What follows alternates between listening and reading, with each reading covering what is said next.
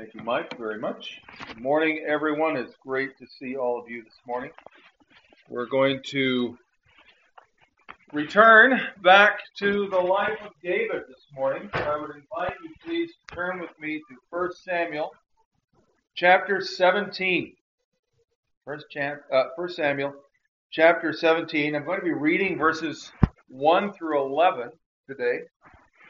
And we'll try to get back into the swing of things with the life of David after our little interlude that we've had speaking about revival the past month or so. So, 1 Samuel 17, if you're able, I invite you to stand with me for the reading of God's holy word.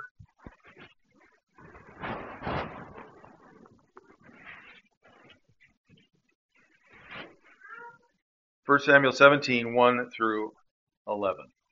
Now, the Philistines gathered their armies for battle, and they were gathered at Socoh, which belongs to Judah, and encamped between Socoh and Azekah in Ephes Damim. And Saul and the men of Israel were gathered and encamped in the valley of Elah, and drew up in line of battle against the Philistines. And the Philistines stood on the mountain on the one side, and Israel stood on the mountain on the other side, with a valley between them. And there came out from the camp of the Philistines a champion named Goliath of Gath, whose height was 6 cubits and a span. He had a helmet of bronze on his head, and he was armed with a coat of mail, and the weight of the coat was 5,000 shekels of bronze. And he had bronze armor on his legs, and a javelin of bronze slung between his shoulders. The shaft of his spear was like a weaver's beam, and his spear's head weighed 600 shekels of iron, and his shield bearer went before him. He stood and shouted to the ranks of Israel, "Why have you come out to draw up for the battle? Am I not a Philistine? And are you not servants of Saul? Choose a man for yourselves, and let him come down to me. If he's able to fight with me and kill me, then we will be your servants. But if I prevail against him and kill him, then you shall be our servants and serve us." And the Philistine said, "I defy the ranks of Israel this day. Give me a man that we may fight together." When Saul and all Israel heard these words of the Philistine, they were dismayed and greatly afraid. God adds his blessing to the reading of his word. Please be seated.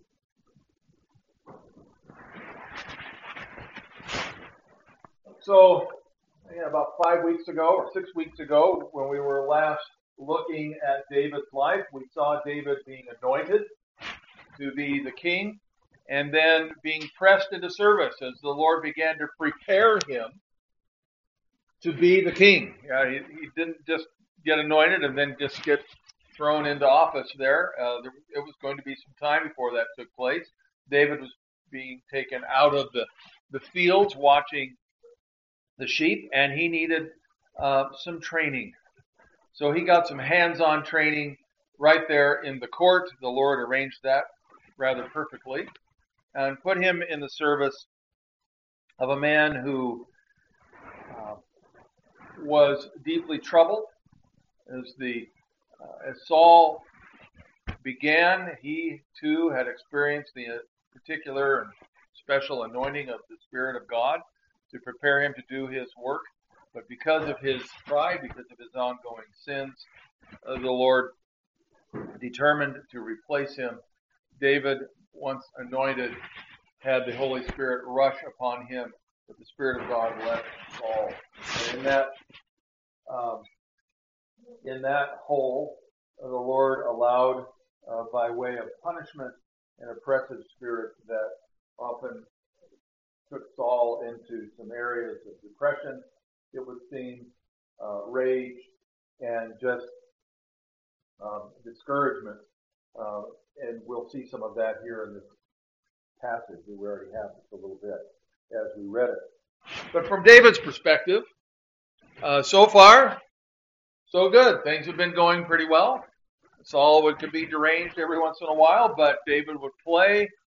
We read in chapter 16 that at this particular time, Saul loved David, found him in great favor, wanted to make him his armor bearer, all of those kinds of things. So that seems good. David's learning lots of things as he's looking along, but looking at what's going on. But now it's the season of warfare, and the Philistines re-engage. This was a regular thing of invasions from the Philistines. And David, he's back home, taking care of the sheep again, kind of going back and forth between court. But court's not in session. Saul wasn't there. Saul was out in the field with the armies. So David was back home taking care of the sheep and so on. And he's going to show up on this scene in a little bit. This passage, as you probably noticed, it's not about David really at all. It's about Goliath. More broadly speaking, it's about the enemy of Israel.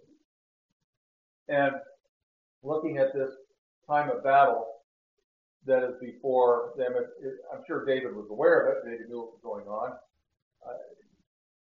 Nothing like a war to settle a young man who might be getting pretty excited about taking the reins of the kingdom and to realize it's not all fun and games. There are fights to be fought of putting yourself into harm's way if that's going to be something that is going to take place. And coming face to face with the enemy is a sobering thing. Now, as I looked at this passage is going to be a little bit different. And I'm going to end up, I'll just tell you right now, I'm going to leave this message on a note that I would rather not, because I like happy endings, and we don't have a happy ending at the end of this passage. Not yet. We're going to be talking about that next week. But this is a stage-setting passage. It's providing some details that you need to know so that you have a full understanding of the significance of what David is going to do and what's going to happen. And this event, this foundational event, is going to undergird everything that David does as a king going forward. Almost everything that goes on somehow relates back to this incident, either for good or ill. And we'll see that as we go along. But when it comes to our enemy, any enemy, you need to know how that enemy operates if you're going to be able to stand fast. And here, this enemy that is coming up against Israel, not just Goliath, but Philistines as a whole, they're not there to play fair. They're not there to play nice. They're not there to play at all. They're there to destroy Israel. And the enemy of our soul is not playing games either. We need to understand who he is. We need to understand how he operates. And it's interesting when you look at Goliath and all the details that are given here, you start to go, this isn't just about Goliath, is it, Lord? The adversary of our soul functions in much the same way. And he wants to destroy us. Now I want you to notice something with verse 1, right off the top. Where does all this take place? Are these just meaningless details? Well, they just met at Soko there, in between Soko and Asheka. Anybody know where those are? No? Oh, come on. You got to know the geography of Israel a little better than that.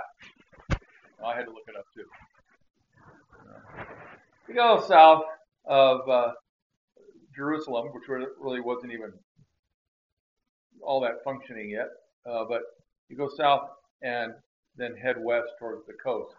And Soko, and if you're familiar at all, if you're not, maybe some of your Bibles have maps in the back. But right up the center of the land of Canaan is a range of mountains, okay, taller hills and so on.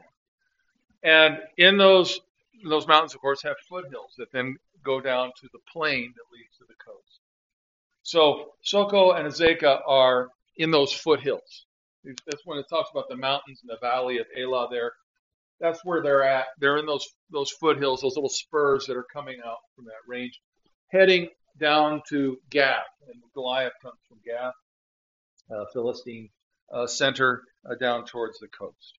So it's kind of in that south central, little to the west portion of Israel. But notice that Soko, it says, belongs to Judah. Why is that significant?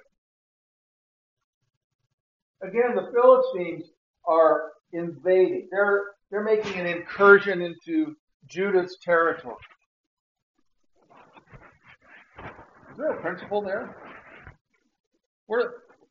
Think about it. When it comes time to temptation and all those kinds of things,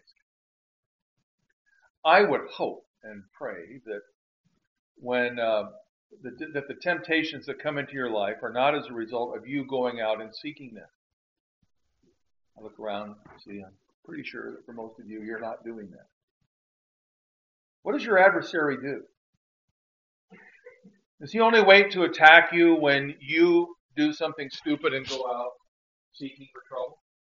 Now he's looking for a toehold in your territory. He comes to you. He brings the fight to you.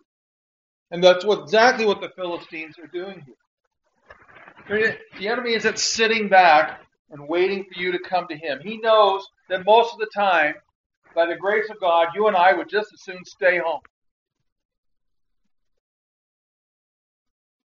So he comes calling into a place where we feel secure, like a roaring lion, seeking whom he may devour. And the question before us is this: are you going to fight? Or are you going to cave? Pretty simple. Now, I've subtitled this little message, The Good, the Bad, and the Ugly. If you're a spaghetti western fan, you'll know where I got that title. But in any case, there are some good things that are happening here, even though this seems to be kind of a grim passage in some respects. But notice it says the Philistines gathered their armies for battle. And they gathered there at Soko. Well, Saul and the men of Israel, they were gathered. So the good here is that it's, first of all, that they're gathering. They're gathering against the enemy. Good. That's awesome. Saul and the armies of Israel were doing what they were supposed to do up to a point. They were gathering. And in that gathering, they drew up in line of battle. They're not just camped over here. They're prepared. They're preparing for this fight. But we know from a little bit later on in the chapter, how long did Goliath and the Philistines challenge Israel as they stood there prepared to fight? It was 40 days. On and on and on. And what did Israel do? Nothing. Though it says, well, it does say that they were fighting, but you get the idea. It's little skirmishes going on. There was nothing serious going on. You know, but it's good. Okay, the good here is that it's good to gather our forces against the enemy. It's good to make preparation for the fight. It's good to have our supply lines. It's good to have our weapons. It's good to have the people around us and the order and everything else.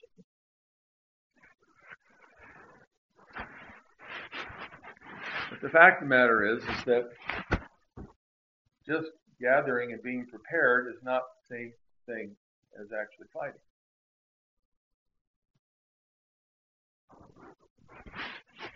Chief Glazier and I were talking before the service today about a fire that took place this past week. Poor gentleman lost everything. And it wasn't the fire department's fault. It was fully engulfed when they got there, and that's what happens sometimes, particularly with an older building, and go through it pretty quickly. But what would happen if your fire department just did the trainings every Thursday night, and you got all your equipment. You gather up, sit around, talk about what you're going to do, and so on. And boy, it just feels like, well, I've got my uniform. I'm trained. I show up, and then the pager goes off. The call comes in, and you sit there. What good does all that preparation do and all the gathering do? It doesn't do anything. So there's good to a certain extent, but you actually have to fight. And that's kind of the problem here, because the enemy is a pretty awesome enemy. And I don't mean that in a good sense. He's a terrifying enemy. So that's the bad part. You have to kind of put yourself in Israel's shoes as they're gathered up there. And who knows? When they first went out, they may be thinking, all right, army to army, we can do this. They show up, and who steps out but the jolly Philistine giant. And he's an intimidating character. And Israel, who's already not on the firmest of ground as far as their courage goes, has to be sitting there going, if it was modern vernacular, they'd be going, ooh, this is bad. This is going to be bad. Because this enemy is not one that anyone there was going to take lightly. Now, for one thing, he was bad in his size. Now, depending on which cubit measurement you use, probably the most common one would be about 18 inches or so. And it really varies, but it can be up to 23 inches as well. Goliath was either somewhere between 9.5 feet tall and 13 feet 4 inches tall. Yeah, depending on which cubit you use. Most people will go with the shorter one because it just boggles our minds to think that somebody can be 13 feet tall. So we go with the 9.5, which is as much of a stretch as most of us are willing to do. Somewhere in there, you have a guy that steps out, not even head and shoulders above everybody else. He's like waist and shoulders above everybody else. And he steps out, and not only is he enormous, but man, this guy is equipped. Talking about equipment. He is bad to the bone in his weaponry. Now I went ahead and I didn't leave anything for you to fill out as far as the list goes. I just gave it all to you. But you notice it's bronze. There's one that the spearhead seems to be iron. And we're not told what the shield's made of, but we can presume that also was made of bronze, or at least was sheathed in bronze, if nothing else. That kind of shield would be awfully heavy. But in any case, Goliath's got a bronze helmet. Bronze, by the way, is the Cadillac of armory metals in that day. Bronze mail coat. That bronze mail coat weighed approximately, if you go by the shekels there, about 125 pounds. Just the mail shirt. Doesn't tell us how much the helmet weighed, but I can tell you with the fire helmet that I wear, made out of composite woven materials, carbon fiber, all that kind of stuff. It's supposed to be lighter. By the time you wear that thing for a while, it feels like your neck wants to snap off after a couple hours. This is a bronze helmet. Bronze leg armor. Anybody ever, dating myself here, but when it used to be that when you do exercise programs, remember those ankle weights? Anybody ever use those ankle weight things? Chomp around those things. Even if they were 2 or 3 or 4 pounds at most, after a while, like you took them off and you felt like you were slipping around, You just felt light on your toes. He's got sheets of bronze that presumably go from ankle up to at least the knee. Then he's got a bronze javelin. A javelin's a throwing spear. So solid metal, something to chuck at the enemy. Oftentimes they'd have a kind of a sling thing too at the end that they would use to throw it. But still, think of the arm to throw that. Goliath was massive. And then the spearhead is the spear like a weaver's beam. You can figure 2 to 3, 4 inches around. The guy's hands had to be enormous to get around that. And then that iron head weighed 15 pounds. And then he's got his sword. Now, this is something, I don't know about you, for many years I always thought, how did David ever pick up Goliath's sword? Because when we think about Goliath, he's so enormous, we think that he must have carried this enormous sword. I always think of the Scottish claymore, the two-handed. But that wasn't what Philistine swords were like, and what they were used for. They were used for close-up work, so they weren't huge. They would be 2 to 3 inches, and if it's bronze tends to be brittle, so if you get it too much longer, they tend to crack and break. So this sword is probably 2, maybe a little longer for Goliath's size, but it's a short sword used for close-up work. So he's got the distance work. The spear is for driving through and planting things like that, defending against cavalry or whatever. And then for close-up, you have the short sword. It was apparently very well made. Later on, when David would borrow that sword,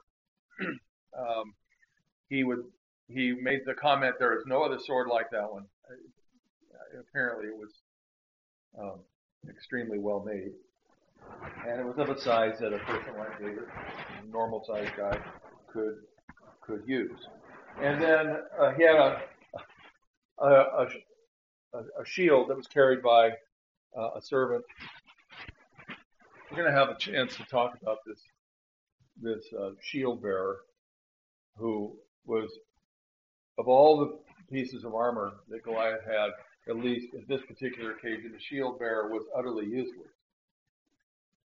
But if you see pictures, if you go and look at Goliath's armor, you get some really cool pictures and artist renderings of it. And it just kind of puts it in your mind, and you see this, here's this enormous guy, and the shield bearer is a standard sized guy, and he's holding the shield, and it's like the shield comes up, the top of the shield comes up to Goliath's waist. So it kind of, it would have covered the more vulnerable areas from the waist down. But think about what this guy looks like coming out from the ranks of the Philistines. He is covered in bronze. The sun would gleam on that bronze. From the ground up, you see a wall of bronze walking towards you. The only real flesh may have been on his arms and his face that you could see. Everything else was basically, he was a walking tank. And he's got an entourage. You look at that kind of weaponry, and you wonder that the soldiers of Israel were worried about this guy. And yet, still, you have to say, he came out for 40 days doing this, and nobody got the gumption up to even try anything. That's how terrifying he was. And then, to add to all of this, he's bad in his strength. Yeah, and I don't mean that he's weak. I mean bad. He's pretty incredible in his strength. Strength of his body, for one thing, just to carry what amounted to probably pretty close to 200 pounds of armor and equipment. Would be pretty amazing. But beyond that, he had incredible strength of resources behind him. There was the armies of Israel, the nation of the Philistines, the nation of the Philistines behind him.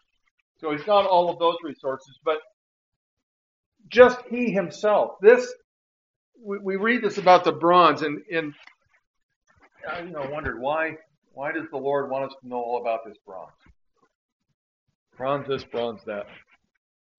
Well, the height of the bronze trade had passed probably a couple of centuries before this time. Bronze, as you may or may not know, is made out of tin and copper.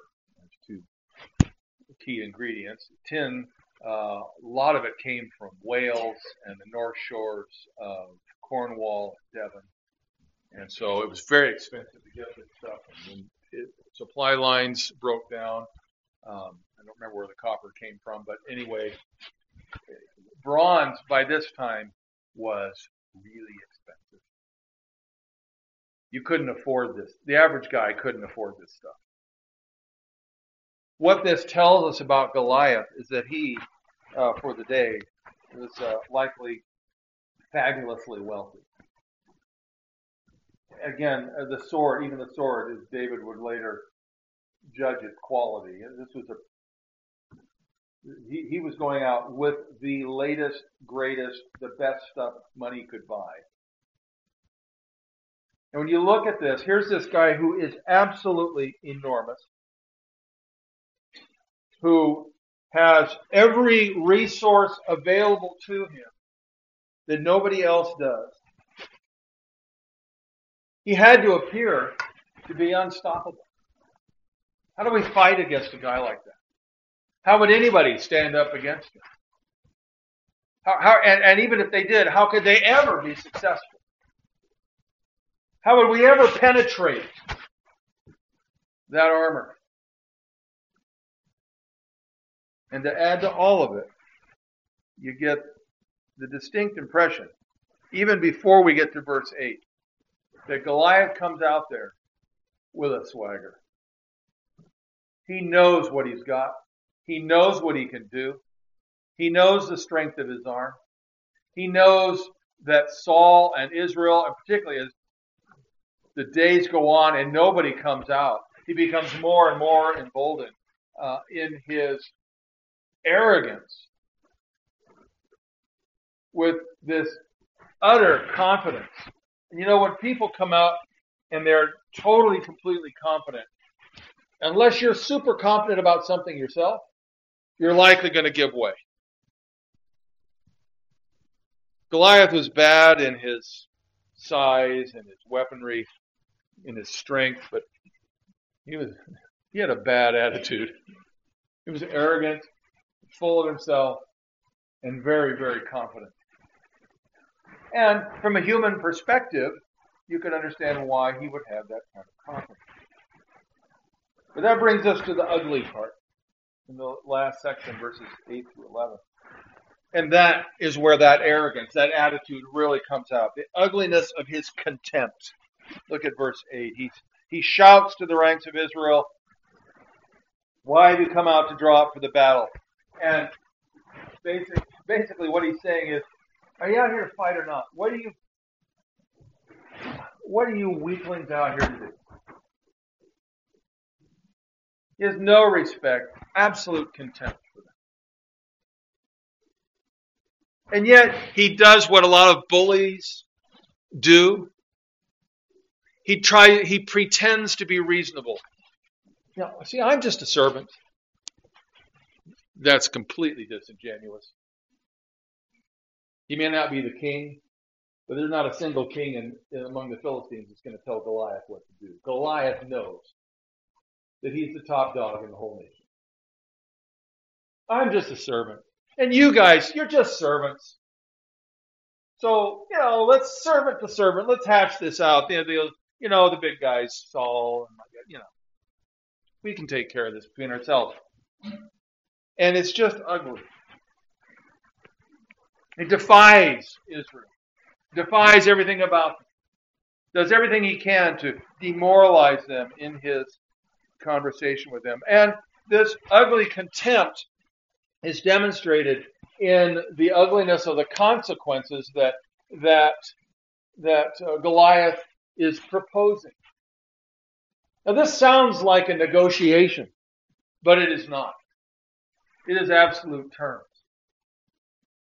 Why didn't Saul send out a delegation to say, tell you what, why don't you go back home Go step back in line and let those who actually have authority here do something. Saul didn't even respond in a cocky way himself. He didn't respond at all. There was nothing. But the consequences that Goliath was proposing, the consequences were dire. They were life and death.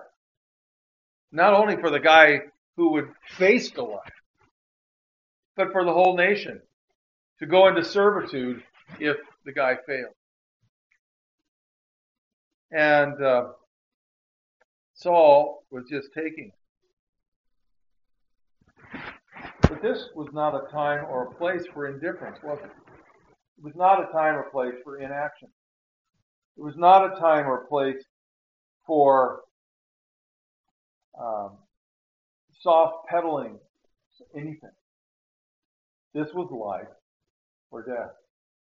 The consequences were ugly. But rather than the response that should have come from Saul, what was the response in verse 11? They were dismayed. They were greatly afraid as they heard these words. We've been looking at the ugliness of the enemy. Sometimes the enemy, however ugly, however arrogant, however bold, however strong, as much as we look at that and just think, oh, well, this situation's hopeless. Perhaps the ugliest thing of all in this passage is verse 11. The ugly cowardice that was demonstrated by Saul. Saul and Israel were prepared, okay. But prepared for what? Perhaps Saul went out there at best just to save face. After all, he's the king. He should go out. He should do something. They're coming in. We've got to at least put a roadblock in front of them. Maybe do something. But all of their gathering and all of their preparations was just so much window dressing. And we'll talk more about this next time. But Saul clearly had no courage here. The Lord's Spirit had left him, and he apparently could only go through the motions of acting like a king. And that impacted every Israelite under his command, almost. But they were all dismayed, all afraid.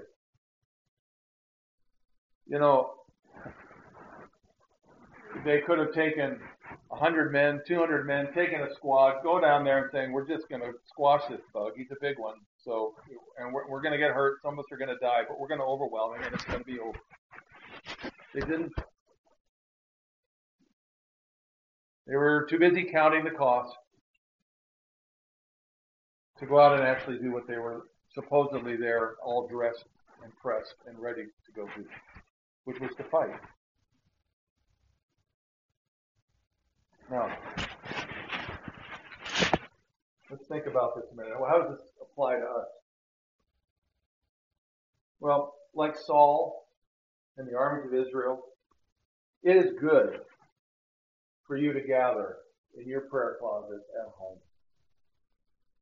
It's good for you to gather in the church for worship. And it's good to gather out in the community to line up against wickedness. But just lining up and getting organized is not the same as actually fighting the fight. Your enemy is intimidating. Now, I want to be careful here to not only turn our minds to thinking of the enemies out there in our society, in our community, whatever battle we happen to be fighting of a political nature or a moral nature or something else in the community. Those are important. Those are all things to do. But let's start right where it's most vital, and that's within our own hearts. Just doing your devotions daily, just coming to church, all those sorts of things. That's great. You should do it. That's part of what it means to be a believer. But if you're not prepared to really stand up against temptation when you're outside of these walls, I ask you, what is the point?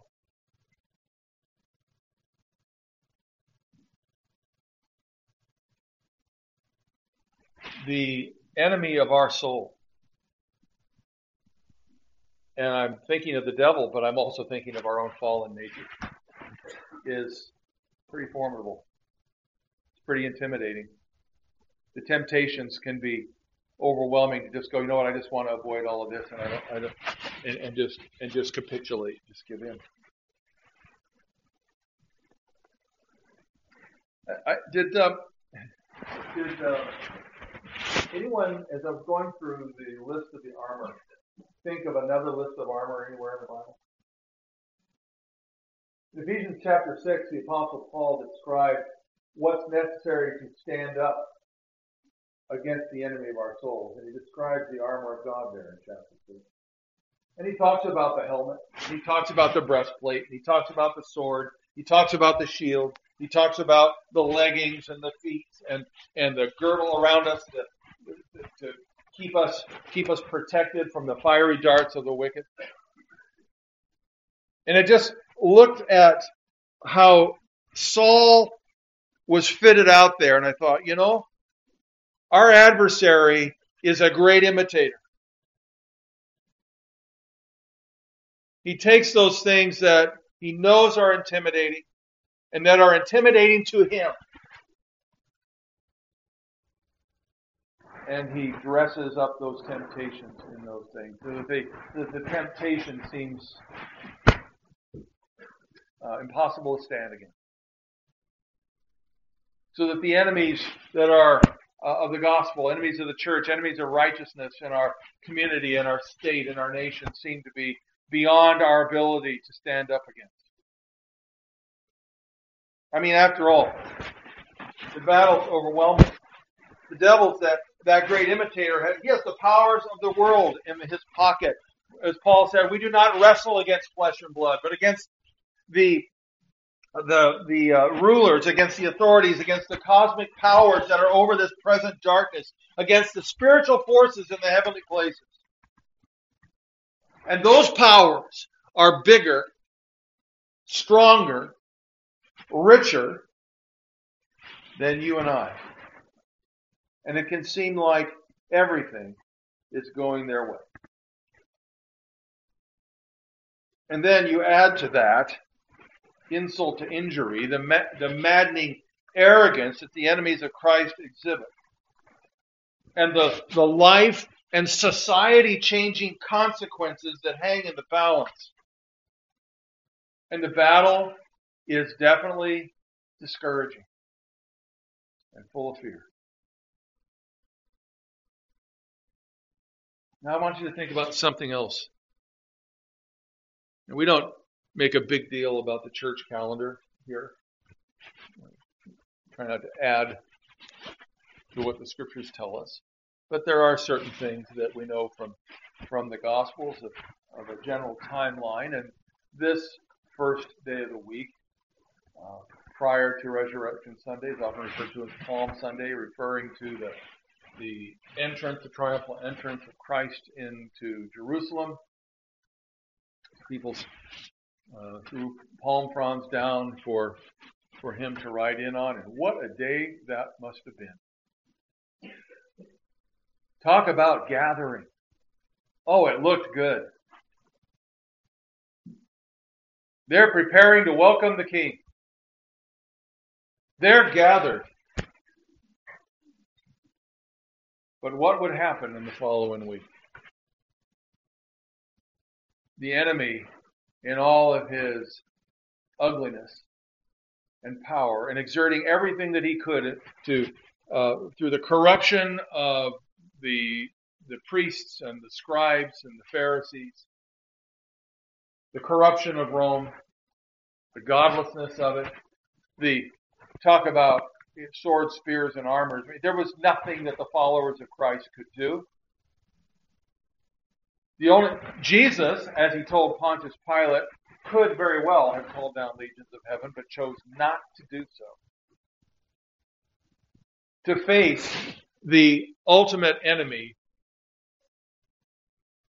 of becoming sin for us and dying on the cross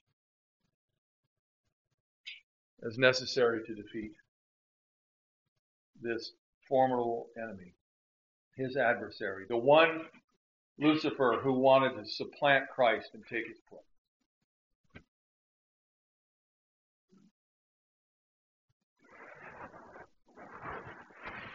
But I just want you to notice for now that the gathering on Palm Sunday was not enough. A fight had to be undertaken. Thank God that Jesus did it. And that brings us then to see the contrast to that cowardice Saul. There's a need for courage. More than that, you and I must be filled with the Spirit if we are to stand. The one who, in his rebellion against God, had grieved God to the point that God removed his Spirit from him, was unable to stand. But in that condition, the battle wasn't just going to go away. Philistines weren't going to go, Saul's just not himself today. So we'll go, and we'll come back better another day when they're better equipped, when they're ready to go, and we can really make a match out of it. No, they were prepared to hit him while he was down.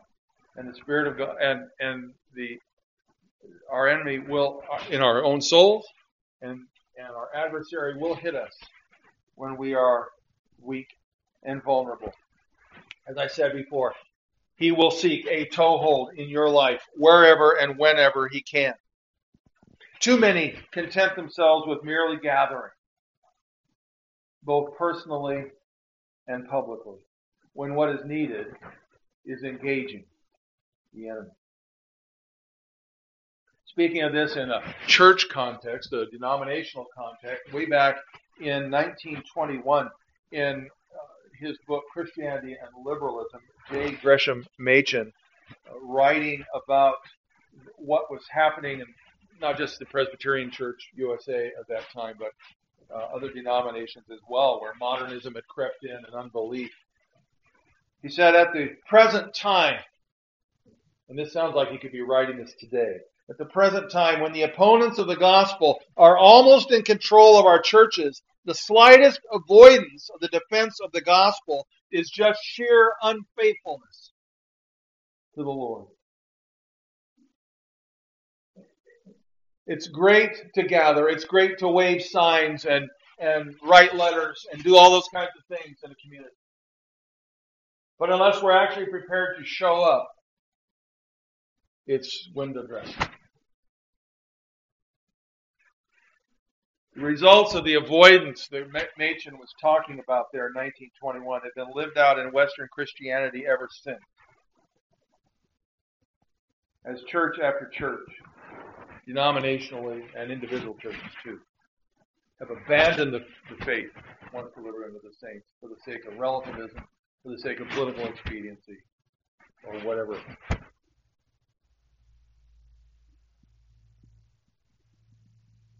And then there's just that matter of your own soul, the battles that we fight. Yes, it gets weary fighting sin in our hearts. I know I get tired of it.